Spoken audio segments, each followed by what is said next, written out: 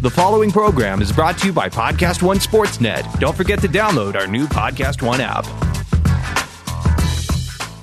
Quick break to tell you guys about NFL Game Pass, the only way that you can replay every game all season long. You can relive all the gutsy calls, crazy catches, wild comebacks, and breakout stars from every game every week. It's all the action, all the football you can handle, all in one place. So every game that we're talking about right now, you guys can rewatch it after the fact. I'm going to be going back, and you guys can too. Go check out Lamar Jackson in Week 1. Go check out Dak Prescott and what that Cowboys offense actually did. Go check out Kyler Murray and his NFL debut. That's my favorite thing about NFL Game Pass. You can go back and watch at any time. And if you haven't watched a condensed game yet, you have to try it out. It's every play from the game back to back to back, so you can replay an entire NFL game in the fraction of the time it normally takes. It's how I'm able to follow all the MVP candidates, all the breakout stars, and, of course, your waiver wire pickups all season long. To see all the action this season and stay on top of all the big storylines, you need NFL Game Pass. Best of all, you can kick off the 2019 NFL season with a 7-day free trial of NFL Game Pass. Just sign up now at NFL.com/ProFootballFocusNFL. Football season is here, and it's time to dominate the competition with your fantasy picks. And RJ Bell's Dream Preview on Podcast One Sportsnet is your secret weapon to victory. I said the fact they didn't run it up in Week 1 tells me this guy is so confident he wants to hide his strength. No matter the matchup, RJ's got you handled with top-notch analysis for the best NFL picks around. Now, is that true or not? I don't know. Very optimistic. Download RJ Bell's Dream Preview every week on Apple Podcasts and PodcastOne.com. Hey guys, exciting football action continues on, and Daily Fantasy at Yahoo is better than ever this year. Yahoo Daily Fantasy just released a $500,000 contest, the $500,000 Baller, that has a first place prize of $50,000. You got to check this out today. Yahoo Daily Fantasy Football has new contests every week with guaranteed cash prizes. Even if you don't score a perfect lineup, you can still walk away from a game with a little cash. Get started right now at yahoo.com/dailyfantasy. That's yahoo.com/dailyfantasy. And when you make your first deposit, use promo code POD25, POD25. That's $25 in free play. So promo code POD25, POD25. Promo code for $25 in free play.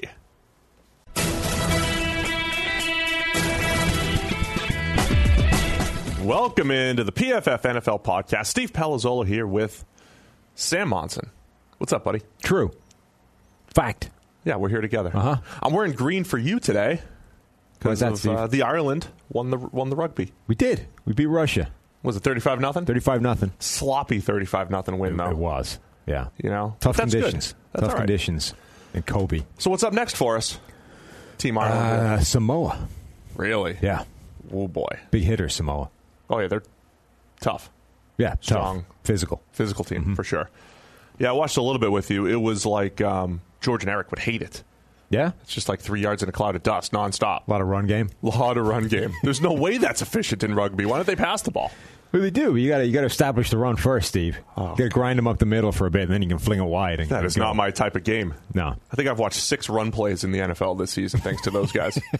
Just kidding. We analyze every play here at PFF, but yeah. Pass game.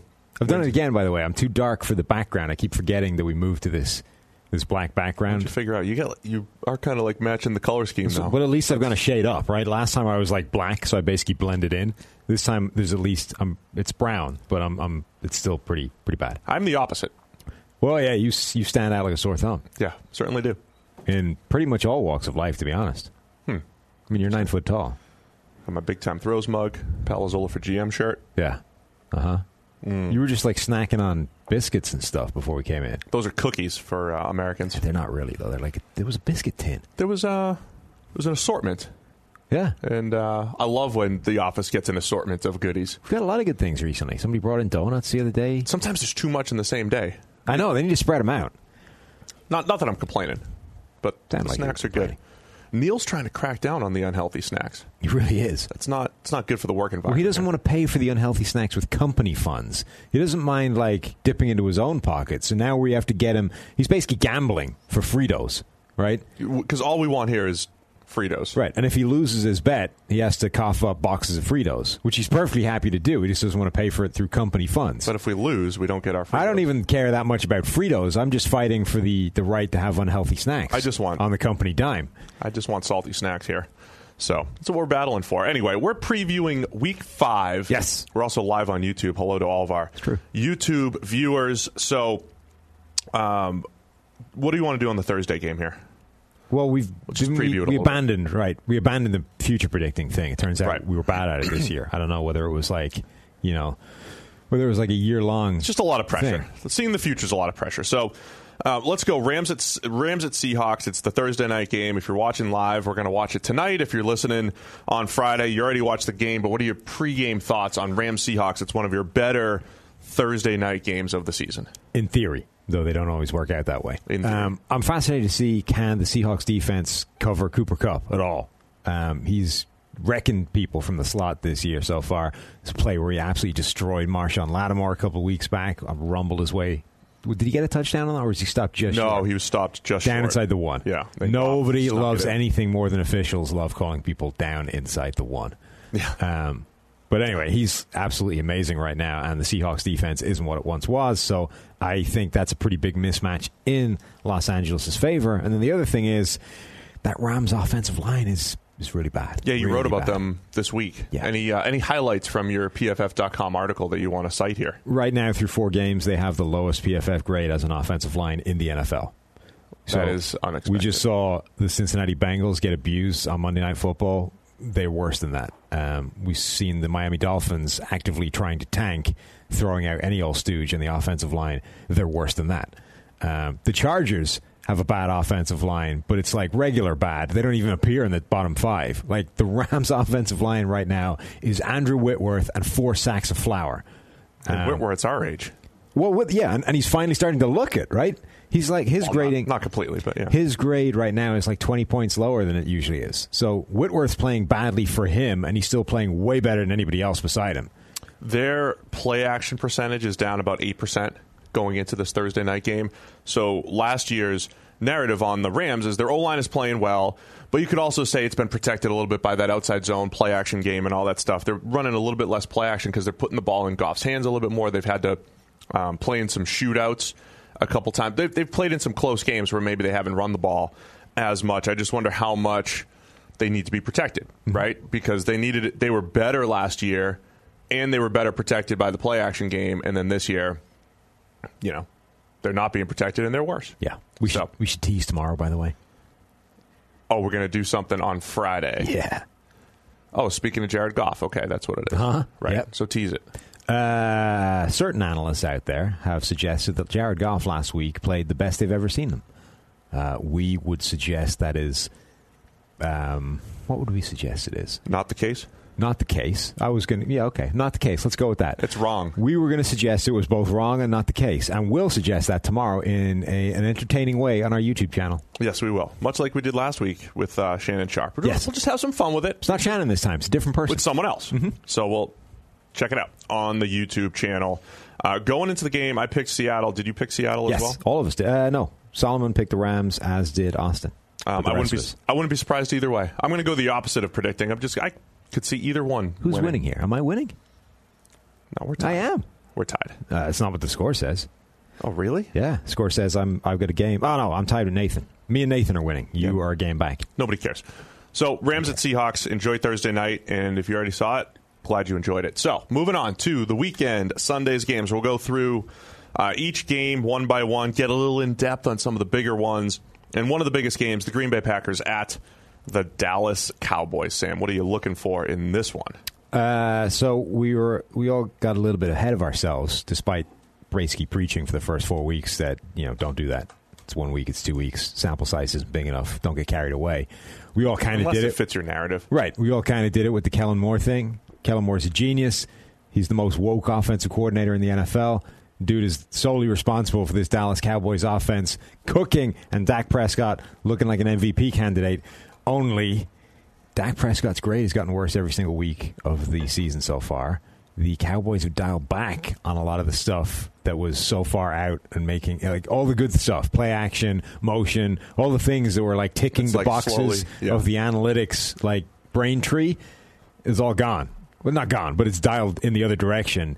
So the question is, right, is Kellen Moore actually that woke, or we thought he was super woke in week one, or were they doing that for a different reason? Like, were they trying to, I don't know, like, was the game plan specific? Was he trying to hide something? Whatever it is, he appears to be going away from it, and that's not good. I mean, look, we've all overreacted to things before. A year ago at this time, Sean McVay's a genius, and anybody who's ever had a beer with him is getting an NFL job. Now it's like, all right, now McVay's still really good, but nobody's infallible, right? There are ebbs and flows. There are adjustments to be made. So if you're Kellen Moore right now, there's not major problems with the Dallas offense. They had one game where they had a tough time of it against a Saints defense that's been pretty good the last couple of years. So I think it's more of a question about did they go up against Washington, New York, and Miami in the first three games and then run into New Orleans? And then, sometimes the game flow and things change or whatever it is. So I think this will be a good one for them. It's a good test for both teams because the Packers have 3 games against bad offenses where we said, hey, I wonder if their defense is good or if it's because they ran into Mitchell Trubisky and Joe Flacco and rode Kirk Cousins. And then they ran into Carson Wentz last week in a run game that really torched them as, just outmatch up to them, I guess, from a scheme standpoint. So this is a good test for the Packers defense as well. Kellen Moore against that Packers defense. I think that is obviously a key matchup, but one of the things I'll be watching closely. I like it. It's a fun defense, that Green Bay defense. We've got Jair Alexander playing like one of the best corners in the NFL. We talked on the Monday podcast about guys like Kevin King playing surprisingly well. Darnell Savage looks really good. Mike Pettin is scheming up pressure really well. The only thing I don't like about this defense right now is that there is a ton of plays where they're not on the same page. Like, guys are misaligned. There's chaos in the secondary before the snap. We talked before about the crazy Jair Alexander play where they were misaligned and it was a mess. That's not the only time that's happened. Like, you basically see it a couple of times a game where the whole secondary is screaming at each other because somebody's in the wrong place. Right. Like, at some point, they need to get that straightened out. Otherwise, that's going to be a problem. So the Packers have an 82.4 coverage grade as a team. That's number 4. But their run defense grade, 4th worst at 56 overall. So we always say, hey, that doesn't matter a whole lot. So if you're Dallas, so it matters a little bit. If you're cranking out 5 or 6 per carry, like the Eagles did, and not completely abandoning the pass, then that's a pretty good, I hate using the word balanced, but that's a balanced way to attack that defense. If you get sucked into trying to run 35 times, then eventually it's like, all right, you're leaving yards on the table by not passing. But this could be the game where Dallas maybe decides that they're going to rely on Zeke a little bit more, rely on that run game a little bit more because of what they see from the Packers. Is that a mistake if they get suckered into that? The 4th worst run defense by our grades, the Packers. Yeah, which is not great. Yeah. Where are we going? We both... Oh, no, you went Green Bay. I went Dallas. You went Dallas. I went Dallas. I didn't feel great about the Green Bay pick. I think it's going to be this is one of the more even splits. We across the board as a group, we've almost evenly split. What about Dallas's O-line against that Packers D-line in that pass rush? That should be pretty fun as well. That'll be good. And Aaron Rodgers. We got to dive in deep to this game. Got to keep going on this one? Yes. Okay. This is one of the games of the week. Wow. Fine. Do you even understand how our document works here? Not at all. No. All right. You don't even have the document open. What are you talking about? It's right here. I have tabs. Okay. It's tabbed. That's fine. D-line, and then Dallas is banged up front. They're always banged up. Tyron Smith, unlikely to play, high ankle sprain. They had at practice yesterday. We'll see what happens. La'el Collins wasn't at practice the other day. We'll see what happens with a couple guys up front. But if La'el Collins wasn't at practice, or when he wasn't practicing, they had Connor Williams kicked out to right tackle. Su'a-Filo. Not the worst plan. Filo at guard. Not ideal. So, I mean, this goes from one of the best O-lines to many question marks there. I mean, that's always been the case, right? The second you go into the bench with this offensive line, things have not been good. Particularly when Tyron Smith is out. Right. Like when they have to go to a backup left tackle, the wheels fall off immediately. And then, so to me, the biggest injury is Tyron Smith out for Dallas, and if Davante Adams, most likely out here for Green Bay, who does Aaron Rodgers throw to? Because you've got guys that can cover in that Dallas secondary. Yeah, that's their biggest issue, whether Davante Adams is there or not, is they don't have really a viable number 2 yet. They keep finding the odd play here and there, whether it's Geronimo Allison, whether it's Valdez-Scantling. Like, somebody shows up every week as the next guy that gets a few of those targets. But there's no Binky. Right. There's no reliable secondary threat there, and they don't appear to be able to find one. Like, nobody is elevating themselves in the pack and actually becoming this secondary target that they really need. Because otherwise, you end up with that. You end up with the Cincinnati offense, right, which is A.J. Green and nobody else. And they're at their best. They look good when they're able to find a second, a third target. Like the Maybe they should trade for A.J. Green. Or Stephon Diggs. Apparently that's on the market now. Well, they won't get Stephon Diggs from Minnesota. I liked your idea before, Emmanuel Sanders. Yeah, Sanders would be a good pickup for Green Bay. So, yeah, to me, the injuries are going to be a huge factor in this because one offensive lineman means a ton, but if it is Tyron Smith and there's a trickle-down effect, or if La'el Collins is banged up, that hurts. And from a wide receiver standpoint, yeah, losing the guy that you trust the most in Davante Adams, you want to get the ball out of Rodgers' hands. Maybe Kellen Moore will go back to being woke now that he has to protect the offensive line. Perhaps. We got to run those splits without Tyron Smith, like everybody's doing the without Zeke stuff, because that was the bigger issue in 2017. It was, though I seem to remember doing that, and depending on what you looked at, they weren't actually that bad. Didn't get the right answer. They did have that one game where he got sacked 100 times. Right, the Adrian Claiborne game was just like a complete, total dumpster fire. Right, but that's like one of those games that's in they didn't have Zeke that game. Right, that's what I mean. That skews the ones that were janky is when you tried to split without Tyron but with Zeke. It didn't come back with numbers that made it look like Tyron was a problem. I gotcha. All right, so, yeah, I'm taking Green Bay. I don't feel great about it. This should be one of the games of the week, though. I was taking Dallas, and now I don't feel great about that either because you just told me everybody's injured. Do you want to just flip them? The graphic is already out. It's in the wild. We're sunk. Whatever. We'll just cross it off. It's too late. All right. Tampa Bay Bucks at the New Orleans Saints. New Orleans. Yeah. That's how Big Al says it. I know. Welcome back to New Orleans. Yes. Nolans. No. James, is there a bigger difference in quarterback style than Jameis Winston and Teddy Bridgewater? Oh, Teddy makes me sad now. He played better last week, ish. The Bucks look good now. Yeah. I didn't see that coming. It kind of came out of nowhere. Bruce Arians came out with a couple quotes this week. He said, look, my system, it takes about 8, 9, 10 weeks. Oh. It actually takes them a while to master. Here at PFF, we have former NFL coaches rolling through here quite a bit, mostly in the offseason, but even right now, guys that are kind of in between jobs, former NFL coaches. So they've been coming in a lot. We had a guy in just yesterday, and he wanted to watch Tampa Bay's offense. So he sat in the room, and we just watched every play.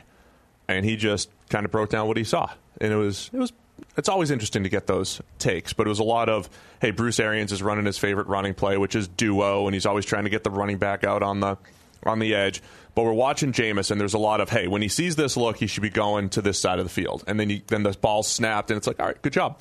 But there was a handful of plays where it's like, Jameis, what are you doing? Jameis, what are you doing? And then there was one play where he's like, all right, here's the look. There's no way he should throw it. Oh, Jameis, what did you just do? And it was the Marcus Peters interception that was the pick six, and wasn't good. So here's the thing, right? Teddy's completion percentage has gotten better every week. His PFF grade has gotten better every week. His passing grade has gotten better every week. His yardage is going up every week. And at that rate, by week 17, he'll be throwing almost as many yards as Patrick Mahomes does in a game. Oh, jeez. Yeah, he's got like 3 more weeks to figure it out before Drew gets back, right? He's gone. He's got 165 yards, 177, and then 193. Jeez. Like, didn't Patrick Mahomes almost hit? Didn't he pass 200 in a quarter a couple weeks ago? First quarter of the first game, he did that. Second quarter against the Raiders, he did that. I mean, system quarterback Patrick Mahomes. Stop it now. Sorry, I'm going to need a 12. That's a joke. It's not real. I'm going to need a 9-tweet apology from you as well. Do I have to say Patrick Mahomes is awesome, but there were some bad plays on film this year? Yeah. Every time? Yes. And you have to fit that into the 37-second clip that's going to circulate and make it look like you're not saying that. I just wish that we didn't have small sample size. I wish we could just start at week 17 and have a full sample size and feel better about all of it. Anyway, in this game, I was talking about Jameis, and you went back to Teddy. We were talking about quarterbacks. Yeah. So Jameis is the most volatile quarterback in the NFL. Tons of positives, tons of negatives, and Teddy's probably the most conservative quarterback in the NFL right now. Certainly one of them.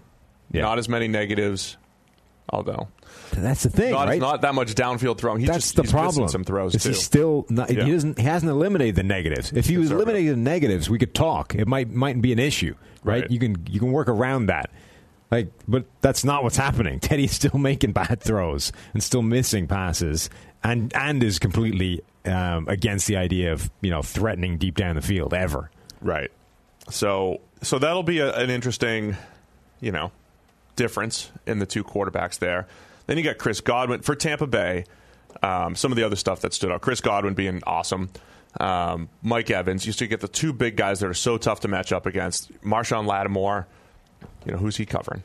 Right, and more to the point, is he going to be interested in this matchup? Because apparently that's what determines whether he's good or not, is whether Marshawn... He needs to be. Is he going to get up for this? Because Amari Cooper was enough to get him interested. Apparently Nuke Hopkins, not so much. But to his credit, right, Nuke's not playing that well so far this year. Maybe he knew that coming in. He's like, you know what, I've watched the film. I've seen him in preseason and training camp. Did he even play in preseason? I've seen him in training camp practices. He doesn't look the same guy. So I'm not interested in week one. But Amari Cooper. That's what happened. Amari Cooper's cooking in this new Dallas offense. Now I'm jonesed. Now I'm ready to play. Maybe where does Godwin's tearing it up? Right. So now we're going to get Marshawn Lattimore coming out again. You've got those two guys stretching the field. The other guy that kept showing up on film where we started shaking our head was O.J. Howard, and in the run game in particular, just getting destroyed as a run blocker. I mean, he's been tough to figure out. Yeah, because he went from not a great rookie year to really good last year to just really good last year instead of not small sample size, but smaller than full-time starter. It's like, next year, breakout candidate, real dominant, and now he's back to being terrible. Yeah, and this particular coach liked O.J. Howard coming out, and he's looking at him saying, man, he looks like he's got confidence issues. He's not blocking the right guy. I mean, there have just been some issues there up front. So I think when you talk about the Saints, you got the Saints defensive line. They have 3 edge defenders with at least 10 pressures and in the top 30 in pass rushing grade. So you've got Davenport, Cam Jordan, Trey Hendricks, guys that can get after the quarterback. The Bucs put the O-line in some difficult situations at times. You got highly volatile Jameis with his receivers against Lattimore. There's a lot of great matchups on that side of the ball. And then on the other side, you've got aggressive Todd Bowles coming after you, and then conservative Teddy. Did you see the hit that Donovan Smith laid on Marcus Peters after the interception, the pick six? Ridiculous. Now, okay, it was high, right? But that might be the best thing that Donovan Smith has done this year. In his career? Why don't we move him to defensive tackle? Well, then the Bucs won't have a left tackle. They might have one as good as they have one right now. Yeah. I'm just saying, those are some movement skills. He can lay a hit. Now you're going to have to teach him, get a bit lower the, Yeah. Don't aim for the helmet. That's not allowed anymore. But he can do some damage. He destroyed Peters on that play. I'm just saying, given what he's shown so far as a left tackle, I might want to see what he can do on the D-line. And you can ease him into it, right? You can put him there as, the special teams, field goal block. And see if you can penetrate the gap on block the field goal. You're always thinking outside the box. Right. And then if he's still doing the same stuff there, well, now we can talk. Now we can, we got a bye week coming up. We can see what you can do in a week and a half. Can you learn a new position? Talk to the Bucs. They might do it. So, what do you got in this one? I think, I'm having a tough. I don't think the Saints can win with Teddy playing that way with the pass game the way it's been. I don't think they can do it again. I don't think they can consistently. I don't think. I mean, they've been riding their luck essentially with winning with Teddy, and now he has been getting slightly better every week. But if he doesn't get dramatically better, I can't see them winning consistently that way. And at this point, they've already, if you're flipping a coin as to whether they're going to win or not with Teddy, it's come down heads twice. I'm not saying it's going to happen again. So we both picked Tampa Bay. Yeah. It's definitely going to be New Orleans. Probably. We said it the other day. Like, Jameis, cluster 3, tier 3 quarterback, however you want to bet on him, ever. don't even pick them. Uh-huh. I'm just not going to pick. I'm going to call ties for all those games. Well, that doesn't seem like a great That's plan. not a good plan, yeah. But we're both taking Tampa Bay in that one. Volatile quarterback. Will he come back to bite us? We'll see. And then Cleveland Browns at the San Francisco 49ers. Yeah. After the Browns rescued themselves. Football, right? Is it? I honestly don't. I think it is. I think you might be right. Stuff we should know. Yes. But it's stuff that doesn't truly matter when we're analyzing the game. Right. No, I think you're right, though. Yeah. So Browns at 49ers. Bernie Kosar, Joe Montana matchup here. Wow. He went deep into the archives. Is that what it is? Jimmy G and Baker Mayfield, head-to-head. Yeah, and Baker's coming off the game that rescued everything. Yeah, Browns 49ers is Monday night. Colts Chiefs is Sunday night. The connection between those two, the Browns did actively try to trade for Jimmy G. There were some rumors that Bill Belichick didn't want to drop Jimmy G in Cleveland for fear of ruining him. Yeah, ruining his career. He did send him to San Francisco, to the 49ers, to Kyle Shanahan. So didn't care if they ruined him. Well, they weren't. He just trusted Kyle with his little guy. Okay. Here's my little guy, Jimmy G. It's like taking your kid and sending him off to daycare school or something. I was going to say. You telling me the 49ers, college. The 49ers are Patriots daycare? Well, yeah, because when Brady retires in 7 or 8 years, they'll probably trade for Jimmy G back. It doesn't seem worth it in 7 or 8 years. He'll be back done. Maybe not. Oh, did you see the story about Tom Brady's shoulder pads? No. Tom Brady's shoulder pads are 25 years old. Really? He's wearing the same pair that he wore his freshman year at the University of Michigan. Huh. Tom Brady's shoulder pads are older than 5 of his teammates. It's amazing. They're a year older than Jarrett Stidham. Wow.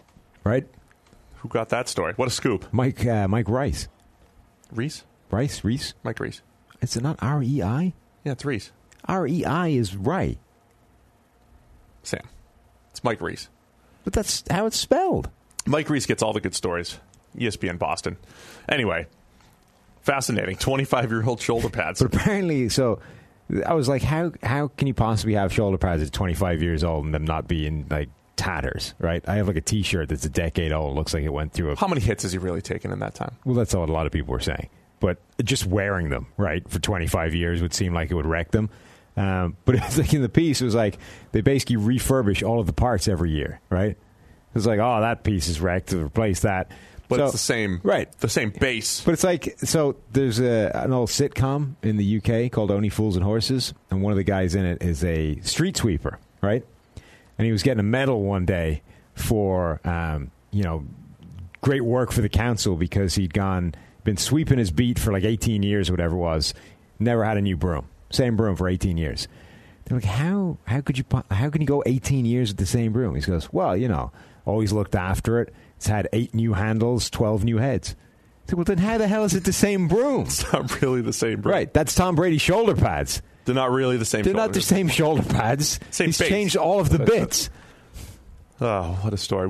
There should be a whole separate video on Tom Brady's shoulder pads. I think so. Mm-hmm. We could dive in further. We'll do a statistical analysis on his shoulder pads. Yeah. So anyway, that relates to the Browns 49ers. Oh, yeah, very closely. So Baker against the Niners. Can the Niners have one of our top coverage grades, number 3 right now? They're coming off a bye. Don't you love when you get a bye week and the extra day for Monday Night Football? And, is that legit? Can they really cover on the back end as they've shown? Yeah, I still don't think we really know exactly what the 49ers are. But, again, try not to, say I told you so after a few weeks of the season. But the 49ers have to feel pretty good about how that secondary looks right now. Because all the way through the offseason, everyone was lambasting them for having one of the worst coverage units in the NFL. Why are they not signing this free agent? Why are they not drafting these guys? And all the way through, they basically said, look, we like the talent we have. It's a young group. It was very inexperienced last year, but we think they're going to take big steps forward this year. We have confidence in them. And so far, at least, that's being proved correct. Witherspoon in particular has taken a huge step forward at cornerback. But that group does look like it's coming better, and the 49ers were right, therefore, to focus all their efforts in pass rush instead and forget about the secondary because they believed it would come good. And the pass rush stuff is really working. Nick Bosa looks the player we thought he was. Dee Ford is at least coming close to backing up the season he did a year ago. He's able to generate consistent pressure. You've still got the 97 3-techs they've got in the middle. So you've got 2 really good edge rushing presences plus DeForest Buckner and the other guys up front. They're now one of the better pass rushing teams in the NFL. Yeah, Nick Bosa leading the team with 17 total pressures. You mentioned Ahkello Witherspoon. He's given up 24.7 yards per reception, but only given up 6 on 18 targets. 6 for 18 for 148 when targeting him. 79.3 coverage grade for him. Richard Sherman giving up 8 for 13 for only 49 yards. That's 6 per That's not catch. very many yards. Yeah, so we weren't surprised. So I think our analysis on it was more like, hey, there are a lot of question marks back there. Add some volume, add some bodies back there. But Witherspoon was one of those guys. We liked him coming out of college, had a nice rookie season, had a bad sophomore year, and we were like, you just didn't know what you're going to get out of him, in year 3. And plus, Jason Verrett has played 4 snaps. Yeah, right. 4. That might be more than expected. I mean, he made it to the field. That's more than expected, That was right? good. K'Waun Williams playing pretty well. So they're doing all right back there. So my big question is, can the Browns' offensive line hold up against what is a massively renewed pass rush for the 49ers? Right. Because the Browns' offensive line is not great. This should be a fun game. I think this should also be one of the games of the weekend. I want to know, the Browns just looked better overall last week, right? I mean, there were penalties. There was just Baker holding the ball too long. There was just a lot of bad football, I think, in Cleveland the first 3 weeks. Last week looked a lot cleaner. Yeah? Yeah. That's safe to say? Mm-hmm. So is that the real Cleveland Browns team, or are they going to revert back to what we saw? Because if they do start living up to their talent, then it's like, all right, we're 4 weeks into the season and they're starting to come together. Last week, the big thing was Baker getting the ball out of his hands faster. He averaged 2.3 yards per attempt last week, massively quicker than he's been averaging 2.3 seconds. Sorry, yes. Yeah. 2.3 seconds per attempt last week, massively quicker. 76.5% of his pass attempts came out in under 2.5 seconds. This is what we were kind of calling for. Right. The opposite of what he'd been trending towards, which is holding the ball too long, bouncing away from clean pockets, causing problems on himself because he doesn't trust the offensive line anymore. The way to combat that is to go the other way. It's to get rid of the ball quickly to mitigate the problem that is going to come from your offensive line. So he did that really well a week ago. Can he do it again this week? That's what you like to see, though. That's a tough thing about analyzing this stuff. After 3 weeks, it's like, Baker's holding the ball too long. And that's like, all right, well, they adjusted. They adjusted in week 4. So let's see if they keep that going against the Niners. And I think they're going to. I'm taking Cleveland in this one. Okay. And you're taking the Niners. I'm going by, remember the rules I had last year? I just don't see this team being 4-0. I just don't see this team being 0-4. Yeah. That's my analysis. I just don't see the Niners being 4-0. By the way, I misspoke there. 53% of his passes came out in under 2.5 seconds. 76.5 was his completion percentage on those, but the average was 2.3 overall. Yeah, it's still a lot faster than what we had been seeing. Yep. So there's a lot more of those quick, schemed passes in there, which is what we were calling for heading into that week. Shout out to Ben Stockwell, who is, like all of our PFF analysts, working extremely hard, getting through. Grinding the tape? He is grinding it. Those guys grind. It's not just early in the week, it's throughout the whole week. So shout out to all the guys that are grinding. He's back in Blighty, so this is like 8:30 for him. He's back in who? Blighty. What's that? That's Britain, if you're British. Back in Blighty. Oh, right. That's what they say. Yeah. I don't think they've said that since like the 50s, but that's what they used to say. Man, you're just making words up. Anyway, he never sleeps. Good work, Ben. Keep it up. All right, let's go through the Atlanta Falcons at the Houston Texans. I do a little Houston radio hit every week. Oh, yeah? Sean Salisbury show. Uh-huh. Sean's a big fan. I filled in for you last week. You did. I had a quick... It sounded like he preferred me to you. There's no way that Sean likes you more than me. I mean, he sounded very enthusiastic about it. Sean is pretty enthusiastic, and he's good like that. Yeah. But there's no way he likes you more than me. I mean... Loves me. A lot of people seem to. We met back at Radio Row at the Super Bowl. He's a big Steve Palazzolo fan. Oh, okay. That's what he tells me. Has he got a Palazzolo for GM t-shirt? No, but he should, especially when we make this navy blue and say how hard could it be. That's in Houston. Right. He needs that. Uh-huh. And that's why I'm doing Houston radio every week, just to, try and get in early. Plant the seeds. Okay. That's why we do it. Fair enough. But my point is, I have to pay extra special attention to Houston every single week, right? Oh, sweet. You can do this part then. Do what part? The whole show. Talk about this game. Oh. I'll just sit back and listen. Deshaun Watson was really bad on Sunday. And then there's two things that are important, right? He took 6 sacks again. Bunch of them are on him, or just pass protection issues. And so their offensive line hasn't been that bad, but they've got protection issues overall as a unit, like who's blocking whom, and Watson, like when you take a 3-step drop, it means you're supposed to get rid of the ball, and when you don't get rid of the ball for some reason, you got to figure out what you're going to do with it. What you can't do is vacate backwards out of the pocket. Yeah. And he did that for a sack. And then this game was like the, how our guys say, defense dependent on the offense. Mm-hmm. There were 2 passes. If Deshaun Watson hits 2 passes, that's like 2 for 2 for like 100 yards and 2 scores. And all of a sudden, the Panthers' defense doesn't look nearly as good. They go from giving up 10 to 20 and 100 more yards, right? Well, that was his on video explanation thing. It's like I had a couple of shots, I missed them. Yeah, but they really had some shots, like open shots that he completely missed. Yeah. So Watson didn't have a good game, whether it was taking sacks, recognizing what was happening up front, and just hitting the open throws. On the other hand, Carolina did do a nice job of creating tighter windows. The Atlanta Falcons this week, they were kind of the opposite against the Titans. They were not creating a whole lot of tight windows for Marcus Mariota last week. They were creating some big windows to throw into. So I expect Watson to bounce back a little bit. It's got to start hitting those open throws. The Falcons need to figure this out defensively. Because as inconsistent as Matt Ryan has been offensively, they're still capable there of putting points up. But, man, defensively, Atlanta has not been able to cover the last 2 years, and that's why they fool us all the time.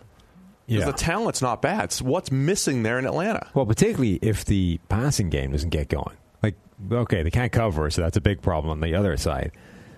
But if Matt Ryan isn't playing like Pro Bowl / All-Pro level Matt Ryan, suddenly the whole thing is in pieces because everything else is not great. I should say we shouldn't be surprised that they're not covering well because, I think, opposite Marcus Trufant has been Desmond Trufant. I did that. Is that the one guy that I think everybody screws that up all the time? No? Desmond? No, I don't think I've ever screwed that up. Yeah, you said Desmond. That's because Desmond is his name. Marcus, you said Mark. Right. Now I'm confusing myself. They got Trufant on one side, and we had some big questions about Isaiah Oliver and all the other guys that they were throwing at the other side and in the slot. I can't even think who was opposite. But Trufant, as you mentioned, he's got. I was trying to think who was opposite Marcus Trufant back in the Seattle days to make the joke, and I couldn't even think about it. That's how old ago it was. Who was playing in Seattle back then?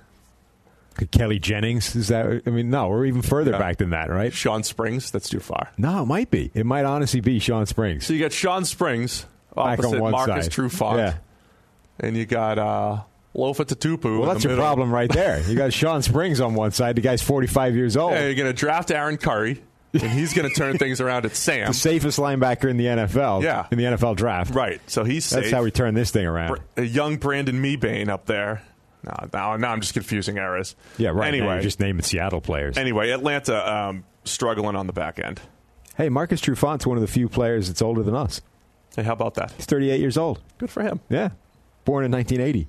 What's he doing with himself? He should be... I don't know, but I promise he's not playing for the Falcons defense. No, he should be... No, I screwed it up. Yeah. What are you going to do? Mm-hmm. A couple of times. So, Atlanta, are they the biggest underachieving team in the league right now? Maybe, yeah. I mean, maybe one of the winless teams is more underachieving than them, but they're certainly in that contention.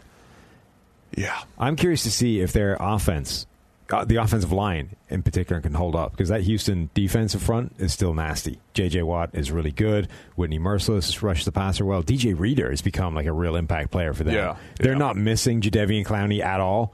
And that Falcons offensive line is far from, stable right now. So that would be a worrying thing for me if I'm Matt Ryan trying to get my game together and the offensive line is about to get torn to ribbons by J.J. Watt and crew.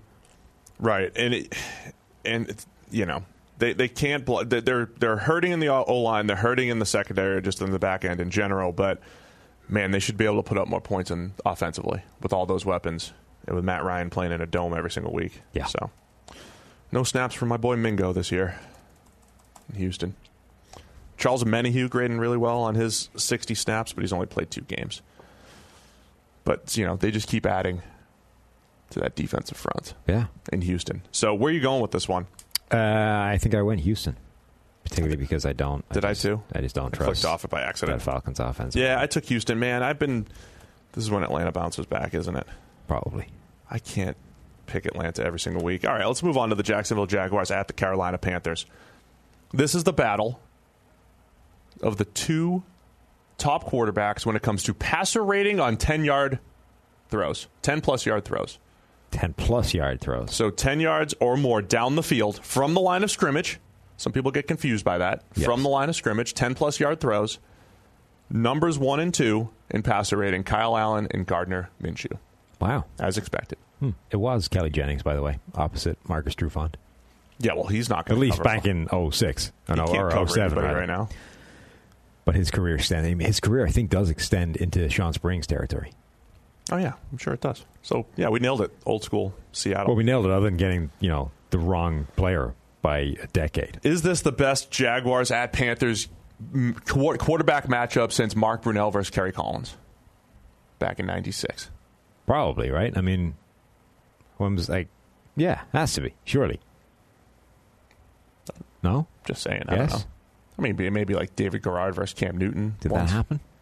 No, it wouldn't have happened. No, okay. Garrard was kicked out before that. Yeah. That was a mistake. So that probably didn't happen then. Blaine Gabbert, Cam Newton. They haven't had, Jacksonville hasn't had a quarterback that would make it viable for Cam Newton and anybody, since he came in the league, right? David Garrard didn't face Jimmy Clausen. So Gardner Minshew and Kyle Allen. Kyle Allen had a great week 2 weeks ago against Arizona, came back down to earth last week against Houston. Even then, made some pretty spectacular plays, though. He still did, he's been impressive, been better than expected. It's all about expectations. Yeah. And the mustache is just money. Oh, you're talking about Minshew? Yes. I said Kyle Allen. I know. I said and the mustache because we're talking about the two quarterbacks playing each other. Right. See? So they're also giving out mustaches or something like that too? I saw somebody in the locker room wearing one, doing an interview with a mustache.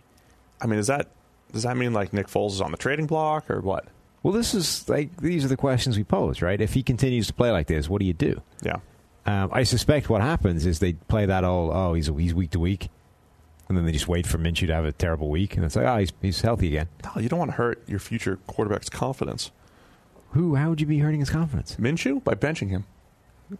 He's the future. The dude wears a red suit and a shiny silver shirt. When he was in college. He's the man that would wear that outfit is not concerned about being benched for a week.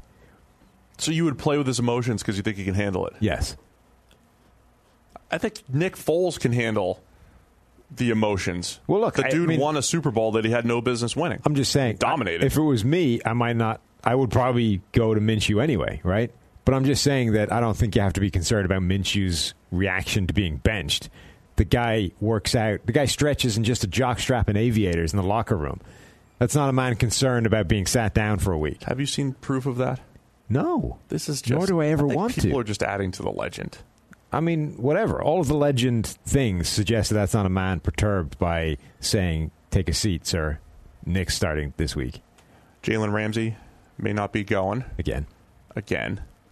What's his trade value? Have we broken that down on the YouTube channel a few times? I mean, we talked about it, but what would you do with Jalen? Trade him. He wants out. Just get what you can for him. Yeah, phone up the Chiefs and say, "What's your highest offer?" Yeah. All right. What else are you looking for in this game? Just this QB matchup? Just the mustache. Just the mustache. I'm also people were trying to take some victory laps last week over Leonard Fournette because he ran for 200. Might be the least impressive 200-yard rushing performance I've ever seen in my life. See, you gotta just give credit when it's due. We sound petty if you're going to not give credit. Like Bud Dupree, who you love to trash, he had a strip sack the other night. And you're going to say, well, it was against Andre Smith, who's a right tackle, who hasn't played left tackle since 2008, and you're just going to take everything away from Bud Dupree. Just give the guy some credit. I'm not taking it away. I'm putting context to what happened. Leonard Fournette's 200 is the Bud Dupree strip sack of running back performances. Yes. It came against Andre Smith. But just give him, nice job, Leonard. We said it. We did say it on Monday. It was the closest he looked to LSU sophomore year Leonard Fournette. If I went out there into the parking lot, right, and pulled a giant wheelie bin out there, like a trash can, right, and said, run around it and sack the quarterback, and you pulled a beautiful swim move, went clean around the trash can, and took down the quarterback, would you expect me to give you the same credit than if I'd said, go do that against Joe Thomas? Yeah, but there are different levels of credit. This is what I'm saying. But the trash can's still NFL player. Right? No. Andre Smith's not an NFL player? Somehow somebody is paying the trash can to go out there and protect Andy Dalton's blind side. But that does not mean that you give the guy that beats him credit. Just let people be positive about I am fine. Leonard Fournette for a week. No. He had that other 80-yard run when he never should have that one time.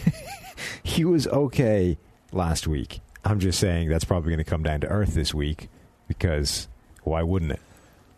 Carolina's pass rush has been pretty good. They're in the top 10. Jacksonville, Cam Robinson's been getting... There's another guy you could pick on. Cam Robinson getting beat up a little bit. Bad last week. Got to protect Minshew. I'll be looking for that matchup as well. Minshew is sort of more sneaky athletic than I gave him credit for. Oh, jeez. He really was. You see the kind of Brett Favre dancing thing? Oh, yeah, I know. Like, there were some moves in there. Right. Not just like... So a lot of these guys, when they're making crazy things happen, it's like just instinctive chaos, right? They're just somehow conspiring to hit the right move at the right time to avoid getting... Like, he was putting actual, legitimate thought moves on people. Like, back up here, guy goes flying by, skit to the left. Like, it was impressive. It was very impressive. I didn't know he was capable of that. That was one of the, plays of the game there. I thought, Brian Burns has also been really nice for the Panthers, too. One of the better rookies, one of the better edge rushers so far this year. Keep an eye on him. He won't be rushing as much against Cam Robinson, but on the other side against... the right side. Jawan Taylor struggled mightily with Von Miller last week as well. So keep an eye on all that stuff. See if Minshew can keep it up. See if Kyle Allen can bounce back just a little bit. I know they're 2-0 with Allen. Yeah. So two guys overachieving so far at quarterback. Who are you taking here? Carolina. I'm taking Jacksonville. Okay. I can't bet against Minshew. New England Patriots at the Washington Redskins. What you looking for? So Gruden came out during this week, Jay, not John, and was asked about their plans at quarterback for Sunday. This is the second straight week you're going to give us a quote that is incomplete, but go ahead. And said, we don't have one right now. We don't have one. No plan. This is why people don't trust the media and quotes and all that stuff. No plan. No plan right now. Yes, and then he was joking around, ha, ha, ha, maybe we'll announce it at 1 o'clock on Sunday. He's being coy. Uh-huh. I am just saying, I don't think they have a sensible strategy for this game. He's being coy. Either we throw the rookie out there to get murdered, or we throw Colt McCoy out there to get murdered, or that's it. Somebody's getting murdered. Who do you want to get murdered? That's basically what you're looking for in this game. One of those Washington Redskins quarterbacks is gonna end the game, in the back of a trailer. That's what's going to happen. And it's just a case of which one. Yeah, which do you want it to be? Yeah, I think New England's defense is going to be a little overwhelming for Washington's offense. Though, they do have Terry McLaurin. I genuinely don't think... So, we talk all the time about when you should put the rookie quarterback in, right? And most of the time, like once you've got to the end of the useful shelf life of the starter, it's like, well, you might as well put the rookie in because there's no point not at this stage. The Eli Manning, Daniel Jones thing. The only time that's different is if you think him being out there would actually do him some harm. I'm not talking physical harm this time in terms of actually getting broken. Mental harm. But, right. Does he get anything out of going out there, being completely confused and owned by a defense that's better than him and more sophisticated than he's capable of dealing with right now, and has a stinking game to the point where you may need to bench him within the game just to save him from himself? Like, is there any way that this game can go well for Dwayne Haskins to the point where it benefits them playing him? Yeah, I mean, if they complete a few passes. A few passes? Yeah, like if he randomly throws for 250 and, completes 60% against a New England defense that, people are barely completing 40. What if he does that while throwing four picks and that being the reason that's they lose? Not great. Yeah, right. That's not good at all. So I think not necessarily this game, but Haskins not looking good in his very small sample, right? Kyler Murray, slow start. We've already trashed Trubisky quite a bit the last 2 years. Those three guys are interesting data points in the whole one-year starter debate. That's what Cam Newton did as well, right? You had 1 year of real action for those guys starting. Haskins had one extra game. Trubisky had a few throws the previous year, before he started. But overall, they started for 1 year. And I think the people who believe in experience for college quarterbacks, like Mayfield being a 4-year starter and Darnold 3 years, all that stuff, might come back and be like, wow, these one-year guys are really risky. There were guys that used to swear by that. Like Mark Sanchez I'm was only one-year interested guy. if the guy has more than 30-something college starts. Right. Like I'm not even looking at the other people. Yeah. Here's the thing, though. So this week, they're playing the Patriots. Almost no way that goes well. Next week, they get the Dolphins. So you're saying... Don't put Haskins out there. Don't do it to him. Maybe garbage time. Look, we've said all along, don't overreact to one game sample sizes. But they clearly didn't think that he was ready, right? Which is why Case Keenum was getting the starts. They had been pushing back against the idea of putting Haskins out there. Eventually, Keenum basically plays so badly that you have to take him out of there for, because at some point the quarterback's just playing so bad you have to do it out of principle, if nothing else. So you put in Haskins, bad things happen.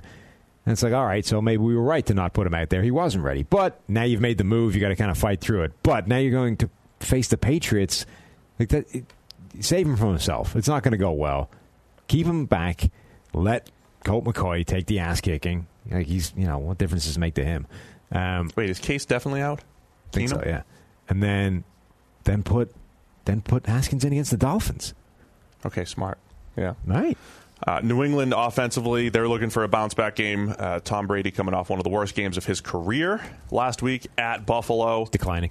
Complete decline by Tom Brady. But there are some, after 3 really efficient weeks offensively, a disaster last week. That's what happened last year. There were some just really bad games offensively for New England. So I think it's important for them to kind of find their rhythm and get back on track here. So we'll see if they do that at Washington. Keenum returned to practice today, which is Thursday, but he was in a walking boot yesterday. So it would seem unlikely he plays. But you got 3 quarterbacks. None of them would appear to be a good plan against the Patriots. Yeah. At which point, just send out a sacrificial lamb and keep the guy that might be useful down the line safe. By the way, somebody was saying Belichick's like, oh, they're all playing great. And they're like, oh, liar. Colt McCoy hasn't played, and Colt McCoy beat New England back in 2010. Belichick remembers. I'm sure he does. He remembers. Yeah. Cleveland Browns. 2010, beat him. So we're all taking New England. Bruce is taking the Pats. Had to do something different there, right? Baltimore Ravens at the Pittsburgh Steelers. I sense this renewed enthusiasm from Steeler Nation here. Oh, yeah? After their dismantling of the Cincinnati Bengals on Monday Night Football. And Mason Rudolph very depressing. Has good stats. He does. He does have He's got a passer rating over like 106 or something like that somehow now. Yeah. So, what happens here? Well, first thing, he did at least bounce back, right? He didn't, he wasn't great, Mason Rudolph. Bounce back, for sure. Right, but he wasn't like the game before was a grade of 32.9. Yeah. This one was in the 70s. So that's a pretty significant jump forward. Yep. Now, it's not, 90 or something really good. No, that was a good bounce back game. It was good to see. Right. And this, honestly, that's the kind of level where, it's against the Bengals. So, again, what was the opposition? But that's the kind of level where if he plays like that all the way through the season, they're okay. Because they can win games like that, particularly against the Bengals. The problem was he was going to play like against the 49ers every single week. Now you've got real issues, and you're talking about, can we get that pick back from Miami? Look at you talking about the 49ers as like this defensive juggernaut now. I bought in. I was just saying that if he plays like he did against the 49ers, they were going to be screwed. One of the most intense rivalries year over year. It was years of Flacco versus Roethlisberger. Now you've got Lamar versus Rudolph. And if you remember, we were sitting in the draft room, called the draft room, debating our draft board a couple years ago, and there was a serious debate for us, the back end of the first round, top of the second round, serious debate about Josh Allen, Lamar Jackson, and Mason Rudolph. We put them all kind of in that mix. And I think all of those guys were guys we were like, they've got flaws. We could see success for them at the next level in various ways. Allen and Lamar, completely different skill sets from Rudolph, but similar, but in their own regard. But looking at it through that lens, Lamar versus Rudolph, two guys, same draft class that we kind of had graded similarly, but so far I think Lamar's been better. We've hit on that evaluation better than we have, I think, the Rudolph one so far. Yeah, it's really early to say, but I'm just trying to. And I think it will prove picture out that way anyway. Yeah. The Lamar thing is interesting though, but because our narrative on him all the way along was there is a path to NFL success. It just looks different than the one for every other quarterback, right? You need to actually create something that fits what he does well and doesn't ask him to do things that he doesn't do particularly well. And the Ravens clearly embraced that. They're doing a great job of it. Yeah. And right down to sort of sitting him for the first year, or as much of the first year as they could, and basically building the thing in, the skunk works in the back room while the regular offense was being driven into the dirt by Joe Flacco. Then eventually Flacco goes away. You bring in Lamar and you unleash the new offense that you've been working on. They've actually embraced that idea, but because of that, I don't want to say he's not a product of the offensive system, but he will get help from his offensive system in a way other quarterbacks might not, right? And it's because of his skill set. Yes. Mostly. So because you know that this guy has a unique skill set, you have to create this offense around him, everything works together the way it should, right? Which is quarterback working with a system that works with the quarterback, right? Quarterback executes the system, and the system helps the quarterback execute it. When you've got a guy like Rudolph, you're like, well, he's just a less talented conventional quarterback than some other guys, right? Yeah. He's basically, he's like a Sam Darnold or a Baker Mayfield. He's just worse. So we don't feel the need to do anything special for him. We just plug him into our offense and expect him to execute it. So he doesn't get the benefit that Lamar does, which is we're going to create a bunch of stuff that only works for you. It's the stuff you do well. You will be able to maximize the value of it, and it'll work. It's a beautiful symbiotic relationship. With Rudolph, it's just like, well, the starter's down now, so if you could do what he does now, that would be great. Good luck with that. Yeah. Have fun. And that's what you're asking. So they do need to build around Rudolph a little bit more. So they may be like comparable talents, but Lamar is going to be helped in a way that Rudolph never will be, because he'll just be expected to operate somebody's offense. Yeah, he'll never get his own offense built from scratch. They do need to do more favorable things for him, though. Right. A little bit more play action, a little bit more of all that type of stuff that just makes life easier on quarterbacks, especially if it's stuff that Big Ben didn't love to do. Like, they need to do that. They also think they need to take more shots down the field to Rudolph, as much as we've laughed at Teddy for his conservatism. Yeah. I'm not saying Rudolph is being... I don't know if Rudolph is being conservative as much as they're just holding him in, but they have the same average depth of completion, which is about 3.5 per worst in the NFL, lowest in the NFL. The Big Ben point is a great one, because he notoriously does not like to turn his back on a defense. Right. He's one of those quarterbacks that doesn't... He thinks that if he stops looking at it, if you essentially break your vision between scanning it once, turning for the play fake, going back to it, it takes you a split second to reset, regather where everybody is, and process it again. He wants to be able to keep his eye on the defense the entire time while he's play faking. That inherently just makes it a worse play fake, right? Yeah. So the idea of, all right, Roethlisberger doesn't like to do that. It's not a problem for you. You turn your back on the defense, execute a hard play fake, and now we have way better play action. Yeah, and a lot of Rudolph's best plays in college was, basic. We're going to run a corner with a dig behind it. You pick one and throw it, right? And let's create some big plays. So, I want to Baltimore's defense too.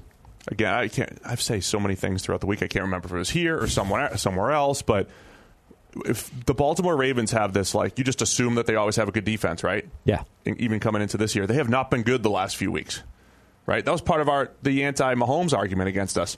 Well, he did this against the Ravens and the Jaguars. It's like, how good are their defenses? You're just going off of... They don't have Ray Lewis and Ed Reed back there. Right. Back in 2017, that would be an achievement. We thought that the Ravens were going to have a good defense. They got off to a good start, but they're not covering or stopping the run. They're not doing anything very well. Yeah. Right now. So that's a big question mark right now. So all of a sudden, though, AFC North is wide open for non-Bengals teams. For non-Bengals teams. The Steelers, they have this really interesting sort of defensive line up front with Stephon Tuitt and Cameron Hayward, who are... I was talking about this earlier today about Jurrell Casey, right? It's like Jurrell Casey, as with every other year, is playing really well.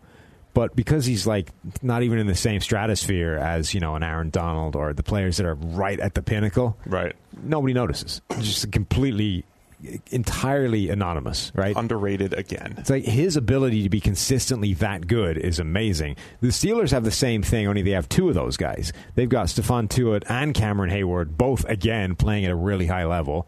Just again a noticeable step down from the very, very best of the league. Right. So people forget about it. They don't get noticed. But that duo is pretty ridiculous. TJ Watt has really come on. He's genuinely kind of developing into one of the best young pass rushers in the NFL. And even Bud Dupree's grading well. Now, okay, some of that was against Andre Smith. Strip sack, Andre Smith, yeah. He's grading well. Like, even before that game, he had some good games. Giving Bud some credit. I'm just saying that when, things are rolling well when Bud Dupree is grading okay. The Steelers have one of the number 2 pass rush grade, but still one of the worst coverage grades on the back end, so they need to... Bud's got 12 total pressures. It's amazing. And only, a few of them came against Andre Smith. How many came against Andre? He was one of those guys who flashed for me as a true freshman. He only got a strip sack against Andre Smith. What? Only one. What do you mean? He only got a strip sack against Andre Smith, as we just referred to, is a human garbage can playing left tackle. Jeez, Sam. And somehow... Just give Bud some credit. Somehow Bud only got one strip sack against him. Who are you taking in this game? I don't know. Who did I take? We both took Baltimore. Okay, there you go. Bruce, of course. Pittsburgh.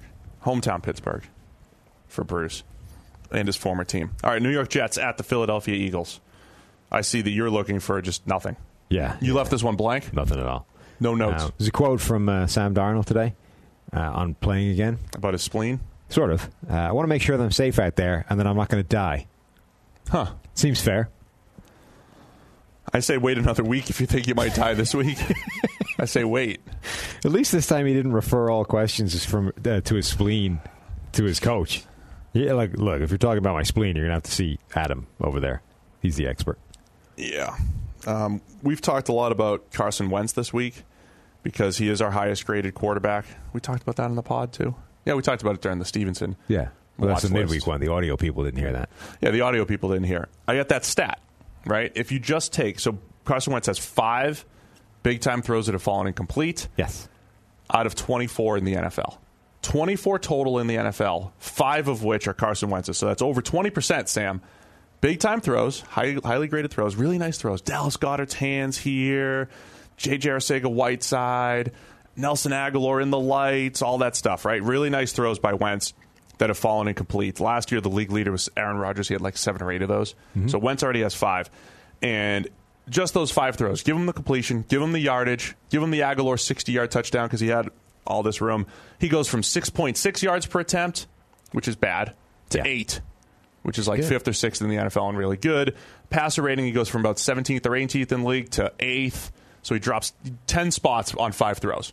So, again, not saying, hey, do this for every single quarterback, which we do. We do put this context out there for every single quarterback. This is just an example that 5 throws over a 4-week period can make a huge difference. Carson Wentz is playing better than the stats would show. That's the whole point, by the way, with all that. It's the whole point. When we come up with these numbers, it's like, if you did this to this, it would change this number in such a fashion.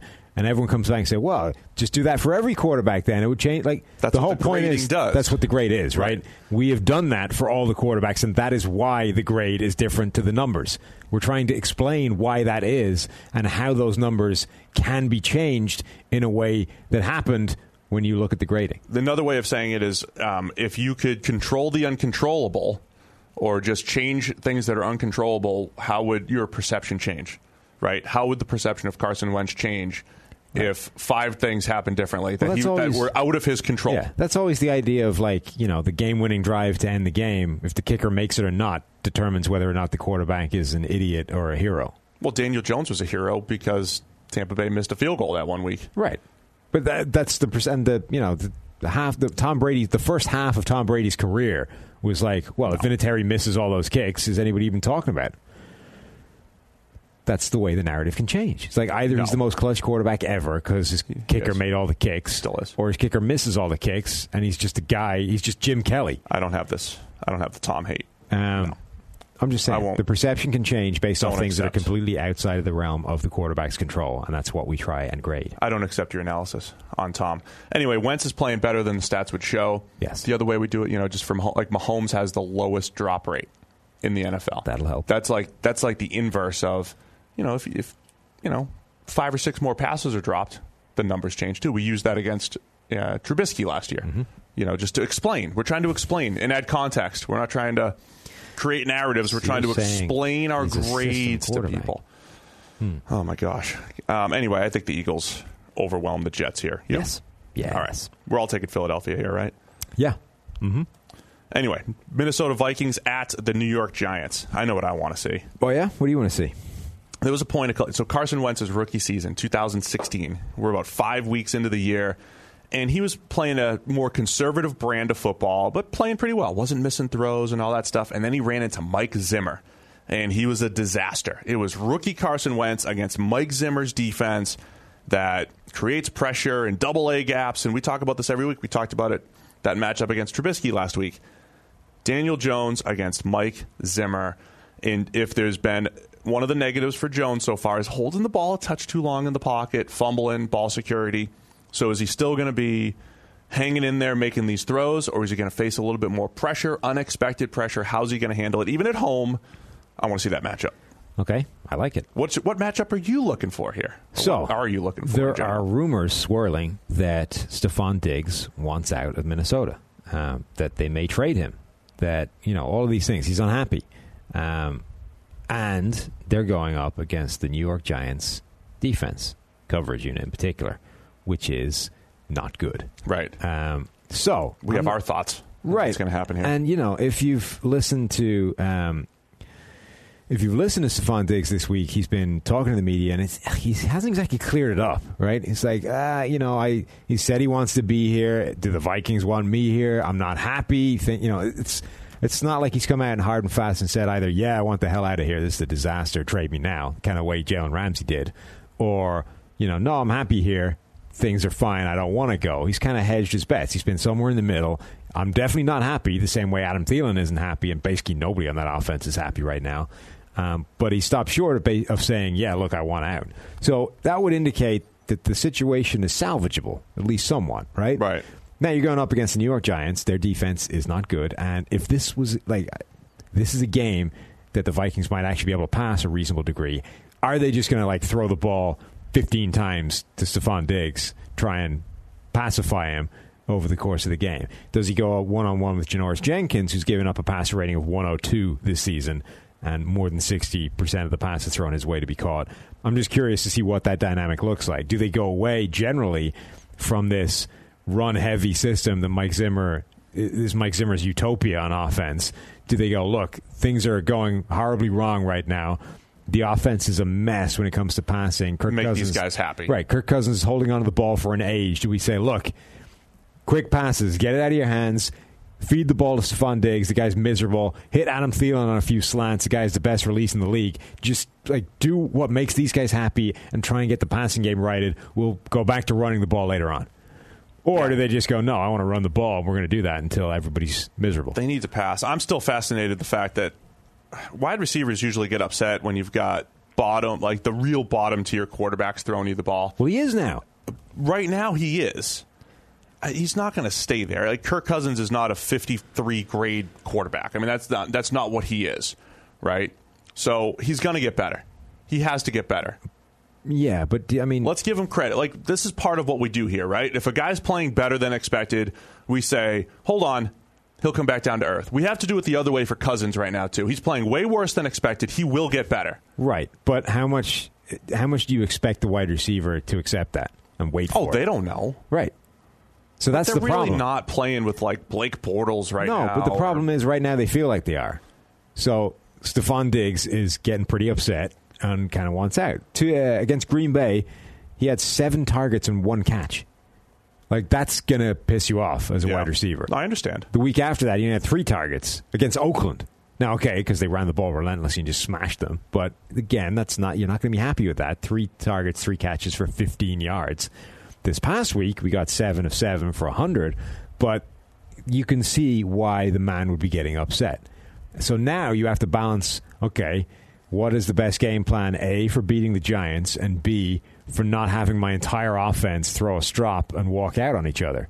Because, 2 of the 3 most important players on this offense are pissed off right now. No, and the third one is the problem. Feed the wide receivers early and often. I think that's the strategy. Where are you going with this one? Minnesota? Yeah. That's where I'm going to. Minnesota on the road. It also could be one of those Daniel Jones legend games. Games. They're at home. It's a tough defense. He comes out and drops Danny Dimes on him. God, we can't use Danny Dimes. That's terrible. No. I made a snarky remark and people got real mad today because I said Danny really only has 2 NFL dimes in his career. And they've got an actual bobblehead of him standing on a dime. And look, I don't want to be the guy that stops fun. All right, I don't want to be the guy that stops fun. So have fun with it, because we're just the guy that we're the guys that bring people back down to reality. You just spent 5 minutes bitching at me for doing exactly the same thing. Yeah, I know. And what? That's why I can recognize it, because I do it too. Exposed. This is hypocrisy of the highest order. I'm trying to get better. Huh. Danny Dimes. Positivity. Danny 2 dimes. He's got 2 of them. Yeah. In 2 games. Mm-hmm. It's pretty good. 2 big-time throws for Daniel. Let's see. What have you written about this next game? It's in London. Yeah. The London Silly Nannies. What is that? It's from Family Guy. Oh.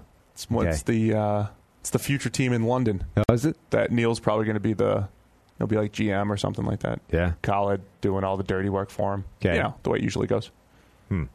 When the Silly Nannies get... This is the start of Oakland's journey around the world. Ethan will be over there. He'll get a job with the London Silly Nannies. Okay. Back to his home team. So anyway, it's in London. Chicago Bears at Oakland Raiders. Yeah. At. Right. It's about as far from at Oakland as you could possibly get. But the Khalil Mack Bowl. Yeah. That's the most interesting thing about this, right? Khalil Mack is angry. He wants to prove a point. You guys shouldn't have traded me. Idiots. Assholes. Now I'm going to get 7 sacks against you. So A, the guy's pretty dominant. B, you've just pissed him off. C, you've still got Colton Miller playing left tackle. This has got train wreck written all over it. Yeah, I'll be looking at Chase Daniel too, obviously. Is he an upgrade over the Bisc? Yeah, this is give him 1 game before you make that really hot take. That's what I wanted to do. Game, yeah. Right? Everybody in the office on Monday was like, right, are we writing about Daniel being an upgrade over Trubisky? I was like, I don't want to do that after 1 week. No, it's too soon. Look, let's wait till next week. Cooler heads prevail. Wait till he torches Oakland, then we'll talk about Chase Daniel, the upgrade over Trubisky. Wait for a week and a half, then we can talk about it. So, yeah, we're just waiting to see how does Chase Daniel run this offense, because he looked pretty good last week against Minnesota, but at a macro view, they still only scored, 16 points? Yeah, I mean, it's not like he, torched them. But the Vikings have a good defense. But it's not a question that's beyond the realms of possibility, right? Trubisky has been bad enough this year that the bar to be better than him is not set that high. Right. And for years, everybody has acted like Chase Daniel is, the best backup in the NFL or one of them. So that crossover point can't be that far, apart. Just one of the top backups versus one of the bottom starters.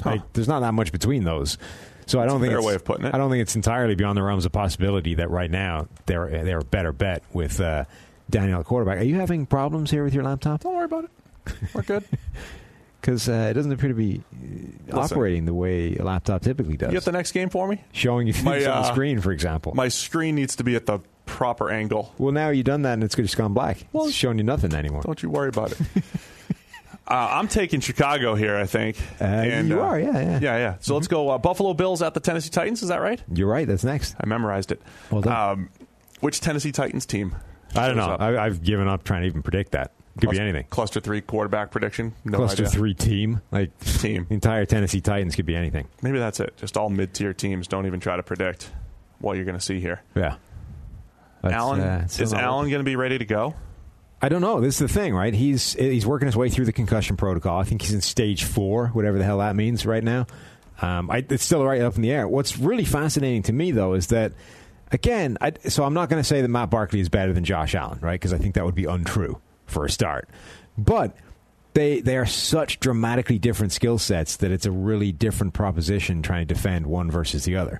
You've got Josh Allen, who down-to-down efficiency has not been great, but is capable of making spectacular plays both in the air and on the ground, is dangerous as hell, right? He's one of those players that I think a defense would hate going against because you just, even if you got to contain the whole game, you just know that you're only a couple of plays away from you have to stop. You have to prevent 4 or 5 of those big plays every week. It's like what we talked about. Yeah, let him get like what we talked about the Tyreek Hill one-on-one versus Jalen Ramsey. Right, you can shut the guy down the entire game. It only takes 1 lapse and bam, touchdown. Right. The same thing with Josh Allen. Then you have a guy like Matt Barkley, who down to down may be significantly more efficient in terms of operating a conventional NFL offense, but he doesn't have the big plays in there. Like, they just don't really exist for him. So I'm kind of fascinated. Like, if in a week like this where you don't even know which one's starting, you kind of have to hedge your bets preparing for both. It's such a dramatically disparate duo to be preparing for. So, the end. I was trying to round that up in a nice, succinct finish, and I just had nothing, so I just stopped talking. I caught that. Yeah. Thanks for drawing attention to it. No problem. Mm-hmm. So anyway, on the other side, I'm thinking there's two things I really want to see here. The Titans have that defense. I always like to use the phrase, make it difficult on quarterbacks. They did that last week for Matt Ryan. They have that ability to kind of scheme up pressure, sim pressure, that type of thing, stuff that has affected Josh Allen in the past. And then on the other side, Mariota did a much better job of getting the ball out of his hands last week against Atlanta. But this week, can he get the ball out of his hands quickly when nobody's open? When the Bills cover extremely well.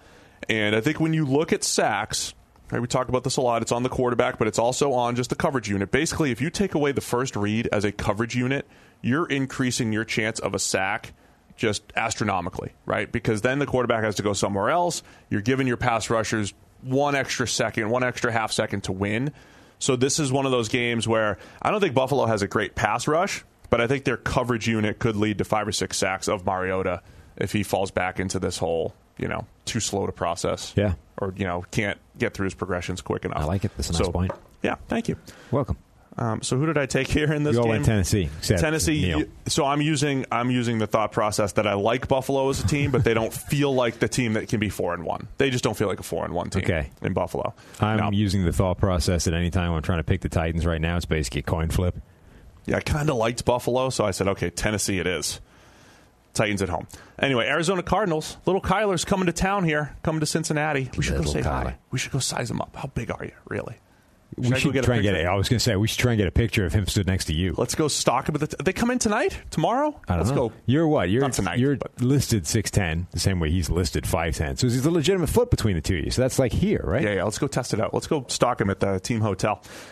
One of these teams most likely will pick up their first win. Yeah. Arizona at Cincinnati. The odds are definitely in that favor. So who finally wins that one of them will win a game. So the Bengals have no wide receivers anymore because they're all injured. Yeah. John Ross just wrecked his shoulder. A.J. Green is still broken. Like, there's virtually nobody left, right? They've got no offensive line. Like, Andre Smith, the human garbage can, as we talked about, he got hurt, and he was replaced by John Jerry. Billy Price comes in and gets, immediately makes Tyson Alualu look like Reggie White. Yeah. Like, bam, 1.5 grade sack right off the bat. Like, that offensive line, it was bad when they just had the starting 5, and now they're down to backups, like, almost across the board. It's horrendous. Like, through 4 weeks, the Rams is graded worse, but, like, going into week 5, I would be way more concerned about the Bengals' offensive line. This Cincinnati offensive line. And if Arizona has done one thing well defensively, it's rush the passer, Chandler Jones. Right. And it's not like they're amazing at that, but Chandler Jones should be able to feast on whoever is playing left tackle for the Bengals. Right. And Terrell Suggs is there. Like, they have players that should be able to absolutely victimize this Cincinnati offensive line.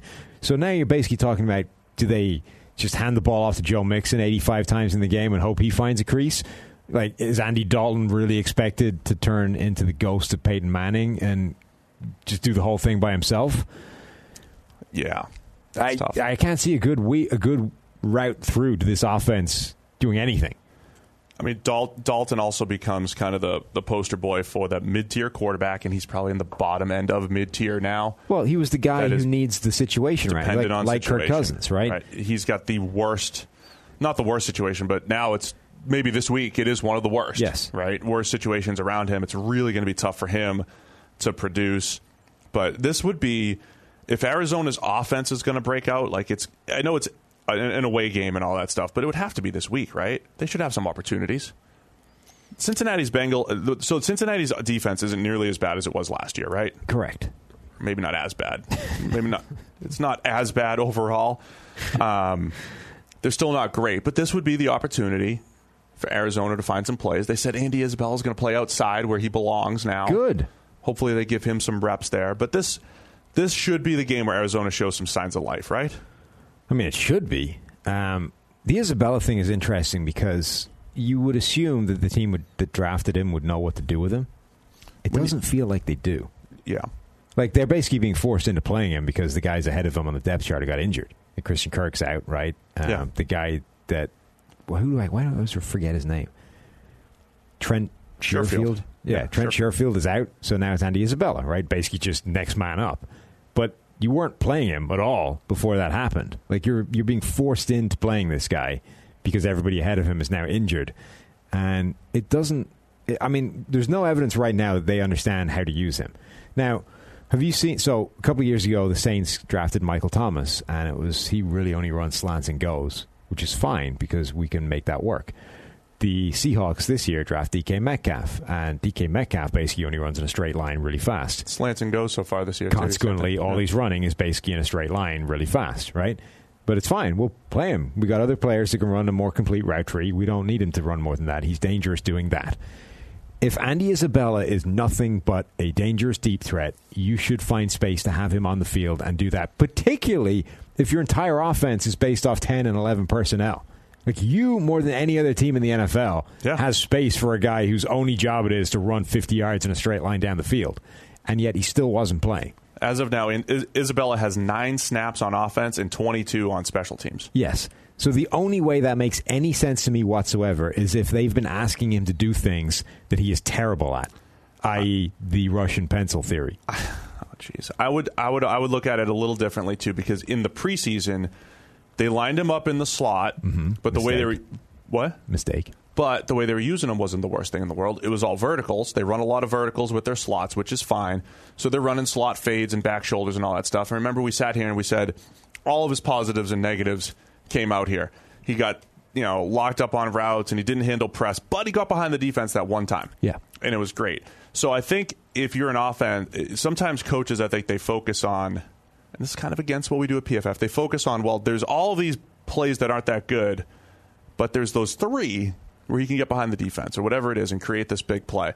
I think with a guy like him at wide receiver, when you have 4 wide receivers on the field, you can handle him not getting open all the time if he's going to get behind the defense one time and be a big play threat. That's the way you should be thinking of it. I think often coaches are too focused on what a guy can't do to put them on the field. And there are some things that he'll, I think, struggle with, what he said early in the NFL. We still had him as a really highly graded wide receiver in the draft. Remains to be seen if he can do that. So, he should have some opportunities here. I mean, that's a huge thing, I think, to watch for is how they use him, what does he run, and is it successful? But at draft time, we said, he is closer to Brandon Cooks than he is Danny Amendola. Yes. Don't make him a Danny Amendola, shifty, slot-looking guy. Make him Brandon Cooks, outside vertical threat, who's going to disappear sometimes. The coach that was in the other day, I was talking to some other coach, actually, talking to like a Brandon Cooks and these deep threats that just kind of like disappear every now and again. And Cooks has that in him. Isabella could be the guy that like disappears a little bit, but then has that game where he creates some big plays. So see what happens here. That's what I'll be looking for. Okay. Getting Andy involved here. Who are you taking? For some reason, I've taken the Bengals. I don't like guy. that at all. I'm taking Arizona. Yeah, I like yours better than mine. Because of my analysis, talking you into it. No, I don't think it is that. I think that I just hate... The doctor's calling me. Do I take this? No. I know we're live, but... No, we don't listen to the doctor. Dr. Eager? Doctor can walk in here if he needs something. Eric. He's in the building. I don't know if he is. I think he might need a ride home or something. Well, then he can still wait. Did he go home early? I don't know. I'm curious. I want to know what he... Well, wait. It's unprofessional for me to answer, right? Okay. If he wants us, he can enter the podcasting room. Dr. Eric Eager, if you need us, you can come in and talk to us. He might not be here. He might have gone home early. Well, then definitely screw him. All right. If you left early, you don't do that at PFF. Stay late. But he went with Neil. Neil left early, too, so it's okay. Yeah, okay. All right. Denver Broncos at the Los Angeles Chargers. What you looking for, Sam? Well, so last week I wanted to see how they divided up the running back split. We screwed that up. Melvin Gordon was only available for emergency situations, apparently. No emergencies at Miami. This week, we get to see how they divide up the running back split. And this week, it's even more interesting because Austin Eckler is basically the best graded running back in the NFL right now. He's right up there with Dalvin Cook. Like, amazing running the ball, amazing as a receiver, and now you're going to be like, all right, thanks, Austin. Take a seat. Melvin's back. Yeah. Which would seem harsh to me. This was another interesting, coach discussion that I had. We were watching. This might have to be like a new jar for you. How many times I was talking to a coach this week. I just like when people agree with me. This is at least like 6 times in this podcast. Well, he really liked Ronald Jones. How do you like that? He liked the game that he had. He had a good game. But we were just talking about running backs, and we just said, and he was like, man, I just want to see them make people miss. I just want to see them do something above and beyond. I was like, well, that's our running back grading, essentially. Yeah. Right? So Eckler has quietly, as a runner, and especially as a receiver, just gone above and beyond expectations with the ball in his hands. That's why he grades well. Yeah. I tweeted out the other day his stats. He's caught all 24 of his targets. He's forced the most missed tackles as a receiver, has 3 touchdowns. So, yeah, he still needs to be a big part of this offense. Yeah, and, they need to genuinely think about what that breakdown looks like, because obviously Melvin Gordon is a really talented back himself. But Eckler wasn't just, like, even last year when it was Melvin Gordon having a really good season, Eckler looked good in the role that he carved out for himself. Like, he was right. Earning himself a larger role in the offense anyway. And now that Gordon was gone, he basically was a complete workhorse and didn't suffer any kind of drop-off whatsoever. His production was exactly as good as it's ever been. In fact, if anything, he looked better. So now it's like, well, what do you do with that? You have 2 really talented backs now, one of whom is already dominating this season. Like, you can't go back to being Melvin Gordon for 85% of the snaps and Austin Eckler whenever Melvin needs a breather. That would be genuinely unfair to Eckler. And I don't think would actually be doing you any favors on offense. I don't think you're better doing that. So, I mean, this should look more like a 50-50 split of, just platooning the backfield. How about some 20 personnel? 2 backs, 3 wide receivers, no tight ends out there. Nobody's able to do that properly, though. I think New England's one of the teams that can do it when they don't have a tight end to actually play with. But most teams, you want to have the tight end there because you do have more of that. Are they going to run? Are they going to pass? Usually if you put 2 backs out there, it's like, well, it's not like Melvin Gordon's going to play fullback and lead block or anything like that. But in passing situations, you can do stuff like that. So, okay, I just discovered what the doctor wanted, by the way. Oh. Apparently Neil's wife needs back in the building, and Eric's not here. Oh, I'll go get her. No, don't do that. Someone else will deal with it. Oh, okay. Sorry, Claire. Yeah. Public apology to Claire. You can't get in. Yeah. But these are the things that happen when you're live on That's air. Live. Yeah. Look.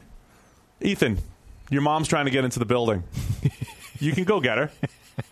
Just go. You can do it. This is high-level podcast. See if we can handle this without him. This is so professional. What if he breaks it? Don't touch your button now, because the guy that runs this thing has just left. Are we still live? He just Yeah. Don't touch anything.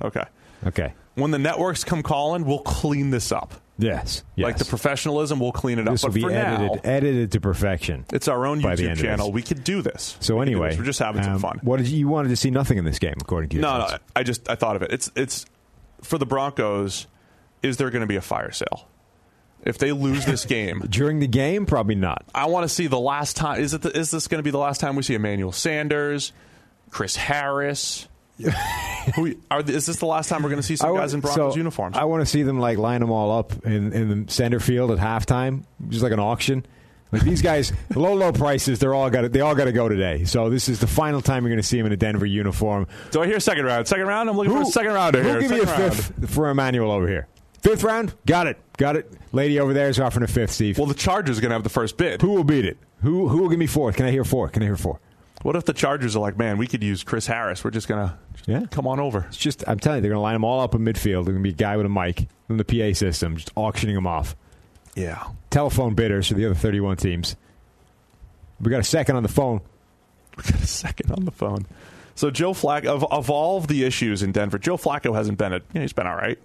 middle of the road quarterback, 15th or 16th in our grades. He's been all right. Everything else has been not good, but it's just they don't have a good roster. I was not very bullish on them coming into the season. So I think do they flip into rebuilding mode and just try to stock up on draft picks and see what happens? That's what I want to see here. It's interesting because they should, right? But I think they should. They don't feel like a team. I don't know if the decision makers in Denver feel they have that luxury. You know what I mean? Like there's some teams you're like, okay, clearly we're in rebuilding mode now. Let's blow it all up. Let's start over. and everybody's happy with that. Denver doesn't feel like a team where the people in charge feel like they have the necessary standing to be able to say, right, yeah, you know what, we need to destroy this whole thing and rebuild. It's going to take a couple of years. Bear with us, please. The group did come into the season saying, hey, this looks like this is peak Joe Flacco. This is the guy. I mean, this is the same Joe Flacco that which could be true. To be fair, Flacco's played better than he played for a long time. But it's also just not been good. Not assessing the fact that even peak Joe Flacco wasn't that good. That's the problem, right? It's like, little bit of a run. He's probably better than everyone thought he was going to be, and it's still not good enough. Yeah. For anything you want to do. Yeah, so what's the plan? That's why I was not loving the Broncos coming into the year. Yeah, and their defense has taken pretty significant steps back. When you consider their head coach now is Vic Fangio, that wasn't supposed to happen. It was supposed to go the other way. Yeah, I don't know. Did we screw up Vic Fangio analysis? Well, the other thing I wanted to give him a ton of credit for what happened in Chicago. Apparently, they don't need him so far. Maybe, but then we also don't really know how much of this is him versus how much of it is position coaches dealing with all this stuff. True, and how much is he really having to... This is his first time as a head coach and dealing with everything instead of just the defense. So I agree with you. I think in abstract terms, this is a team that should look at themselves and say, let's auction off, let's strip this thing for parts, sell off the components, rebuild the thing from the ground up. I just don't think that anybody in that building thinks they can get that done whilst maintaining their own job. Right. So we're all taking the Chargers in this one. And then to round out the show, Sunday Night Football. Yeah. The Indianapolis Colts at the Kansas City Chiefs. Yes. What the hell has happened to Frank Clark? I don't know. We've kind of posed that question a little bit. Yeah. And it's not changing. No. He's still AWOL. Yeah. He had a couple more pressures last week, didn't he? It's time to organize a legitimate search party for him. Where is he? Why is he not... Again, we've made this point that Frank Clark was never the superstar that everyone was making him out to be. He's a very talented player, but he's better than this. Right, but he's better than this, which is completely anonymous through the first 4 weeks of the season. And now he's going up against a couple of pretty decent tackles. Costanzo was our all-pro first quarter left tackle. Braden Smith is a pretty good right tackle, reasonable young player. But Frank Clark is supposed to be able to win on the edge, and he isn't right now. What do we have for numbers-wise here? It's not good. It's not good at all. Sorry.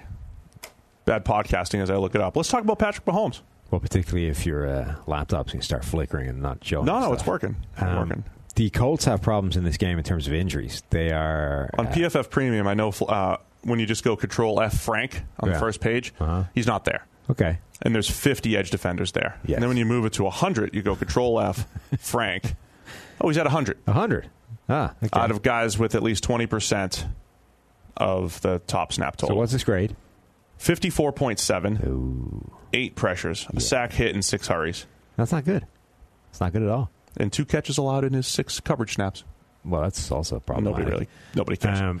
The Colts are without T.Y. Hilton and Darius Leonard. Well, they might not be without them, but neither of them practiced Thursday, which is usually curtains for playing on Sunday.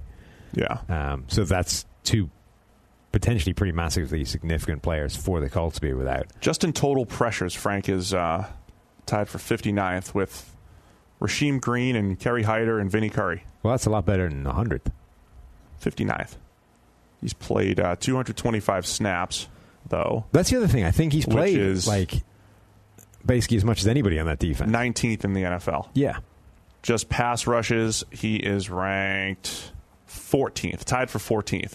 So, by comparison, Zadarius Smith, Green Bay, yes, free agent signing, also number 55, right?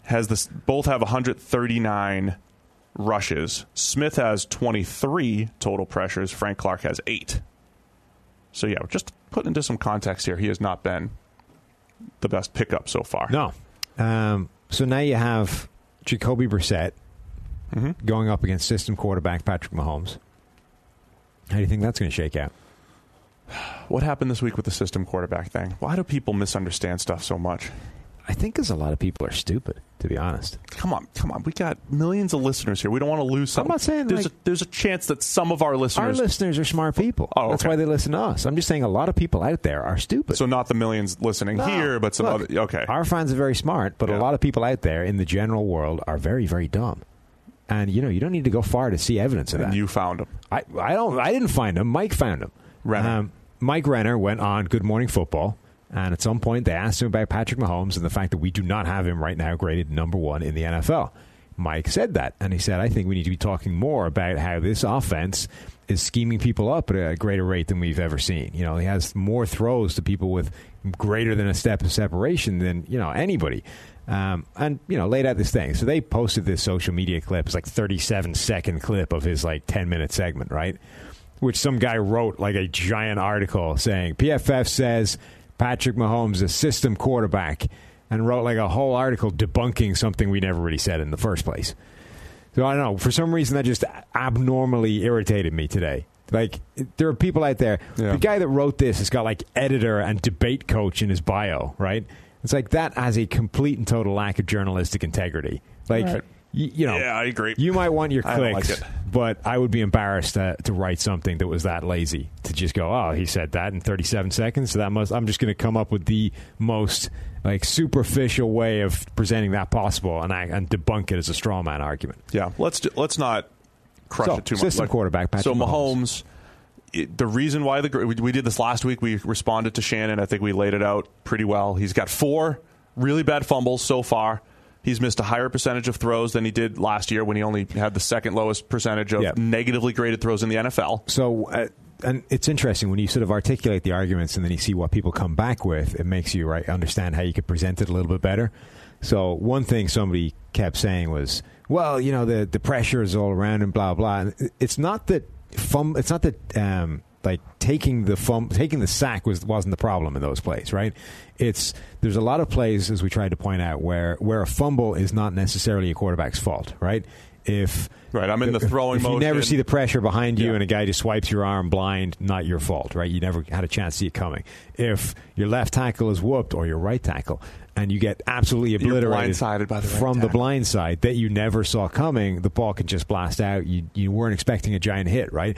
But at the point where you appreciate pressure is imminent, you know you're about to get hit, and you still try and do too much and don't secure the football, that's on you. Those are the ones we downgrade badly. Right. Then, another one of these plays, it was 4th down or 3rd down or whatever. You had to try and make a play, get rid of it, right? But at some point, again, sure, you've got to try and make something happen, but the thing that you made happen was bad. Yeah. So, the sack's not the worst thing in the world in some of those situations if you keep the ball. Once you lose it, okay, that's a bad play. So those are the couple things that we brought up. I mentioned he was missing a higher percentage of throws than he had last year, but it's not showing up on the stats.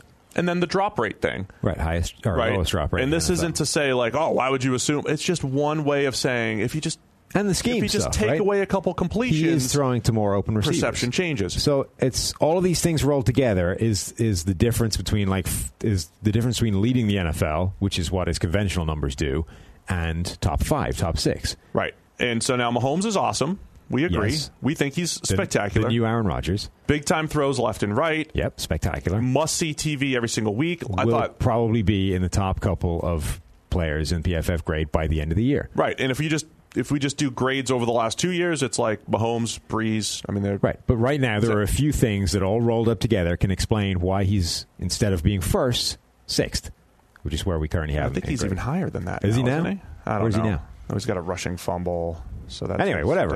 That's the difference between number 1 and top 5, top 6 is a few different things all being rolled up together, all of which the grading accounts for. It's 5th in passing grade, right? Yeah. That your conventional numbers don't. Plus, he hasn't faced the Dolphins like Phillip Rivers and Dak Prescott, right? So there's no, it's all in there. So Kansas City's awesome. Yes, the offense is great. Mahomes is still awesome. Detroit did the difference between last week and this week. Detroit did a really nice job as best they could against the Kansas City offense. They were playing a ton of man coverage. That's what they do. But now Indy, zone heavy team. We saw them play in the playoffs last year. It'll be a different game, right? So in theory, there shouldn't be as many big play opportunities for Mahomes in Kansas City, and it needs to be a more patient Mahomes, right? So just make good throw after good throw after good throw, maybe in the short and intermediate range, and then take the shots when they're there. It's just a different dynamic, and let's see if he can play the patient game this week against Indy, because they're not going to want to let the ball behind him. Are you saying the blueprint is now available for beating the Kansas City Chiefs? Did I say that? No. That's what people read, though, because, Yeah. I said the Colts have what it takes to beat the Chiefs and hold them to 10 points. Okay. That's what's going to happen here. This is one of those games, if it gets into... Kansas City accidentally scores 27, right? Like, on their worst days, they score 24, they score 27, whatever. So Brissett's got to make some throws. Yeah, you're basically at this point heading into this game saying, okay, Jacoby Brissett, you need to be more aggressive than you typically are, because there's virtually no possible way we can keep this score low enough so that your typical conservatism gets it done. Right. Like this, fine. In a general sense, that's okay. That works for us. Most of the time, we can work with that. Not this week. This week, you need to go out there and pretend you're, Ryan Fitzpatrick. You just need to be YOLO balling left and right, because that's the only way we win this game. That's what you're going to tell him? You have to, right? You can't. I genuinely think there has to be some scenario where you're like, look, 90% of the time, we are fine with your brand of conservatism and low-risk football. But this week, that does not get it done. And we know it doesn't get it done going in. So we're going to need you to be way more aggressive this week. And if you throw an ugly pick because of it, that's fine. That's on us. It's our fault, right? We're telling you to do this. We need you to be more aggressive. So go out there and just start slinging it. And you just have to live with the fact that that's probably going to like what Stafford turnover. did last week against Kansas City. That's the only way to do it, because it's like that idea of, when you're the underdog, you have to play more aggressive, because if you play conservative, you just lose because they're better than you. So that's the same idea here. The Chiefs are probably going to score 30, at which point the only way we win this game is if you score more than 30. And if you play the way you typically play, that won't happen. Jacoby. Justin Houston revenge game? Justin Houston revenge game. Every preseason we try to use the preseason for something, and we were on here like, hey, the Colts are trying to play more man. They're going to do it. Didn't happen. Second most zone in the NFL so far this year. Why do teams do that? Why would you spend the entire preseason playing man coverage and then just go back? I think, maybe they're stealing the whole Belichick thing. Like, you don't really know what your team is, and you actually use training, not so much. You use training camp and preseason not to hone in on what you want to do, but what you think. You just try what you can do, see what you can do. Can we play man? Are we equipped? Maybe they didn't cover as well as they thought they could. I don't know. But we're all taking Kansas City Sunday Night Football. Yeah. Maybe they're going to pull out some cover one this week. Maybe against the Chiefs. Do they try to duplicate Detroit's game plan? We will see. There's a lot to watch. Week 5 in the NFL. Thanks to everybody for tuning in. We'll be back on Monday. Yep. Reviewing the entire week. Don't forget podcast at pff.com. Podcasts, plural. Multiple podcasts at pff.com. Send us the screenshots of your PFF Elite purchases, and we'll get Sam to sing in a little bit. In Elite, that's what you need. Where all the grades we're using, that's what you guys would have access to with PFF Elite, so go check it out. Also, song suggestions. Oh, yeah, suggested songs. What do we want Sam to sing? How about just a nice little national anthem? I don't know our national anthem. It's in Irish. I don't know the words. No, American national anthem. I'm not singing your national anthem. Come on, man. You want to... It's like your third year here. Like, come on. I'll do that when I do the citizenship thing. Ooh. All right. Nah, it'd be too presumptive right now. In like 10 years. Yeah. Right now, Sam becomes a citizen in 10 years. We'll get to hear him sing the national anthem. But until then, give us some other songs for him to sing. I hear music in my ear. I think we're out. See you guys. Everyone in the booth just disappeared.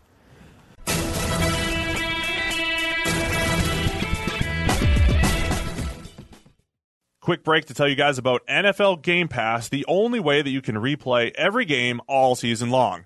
You can relive all the gutsy calls, crazy catches, wild comebacks, and breakout stars from every game every week. It's all the action, all the football you can handle, all in one place. So every game that we're talking about right now, you guys can rewatch it after the fact.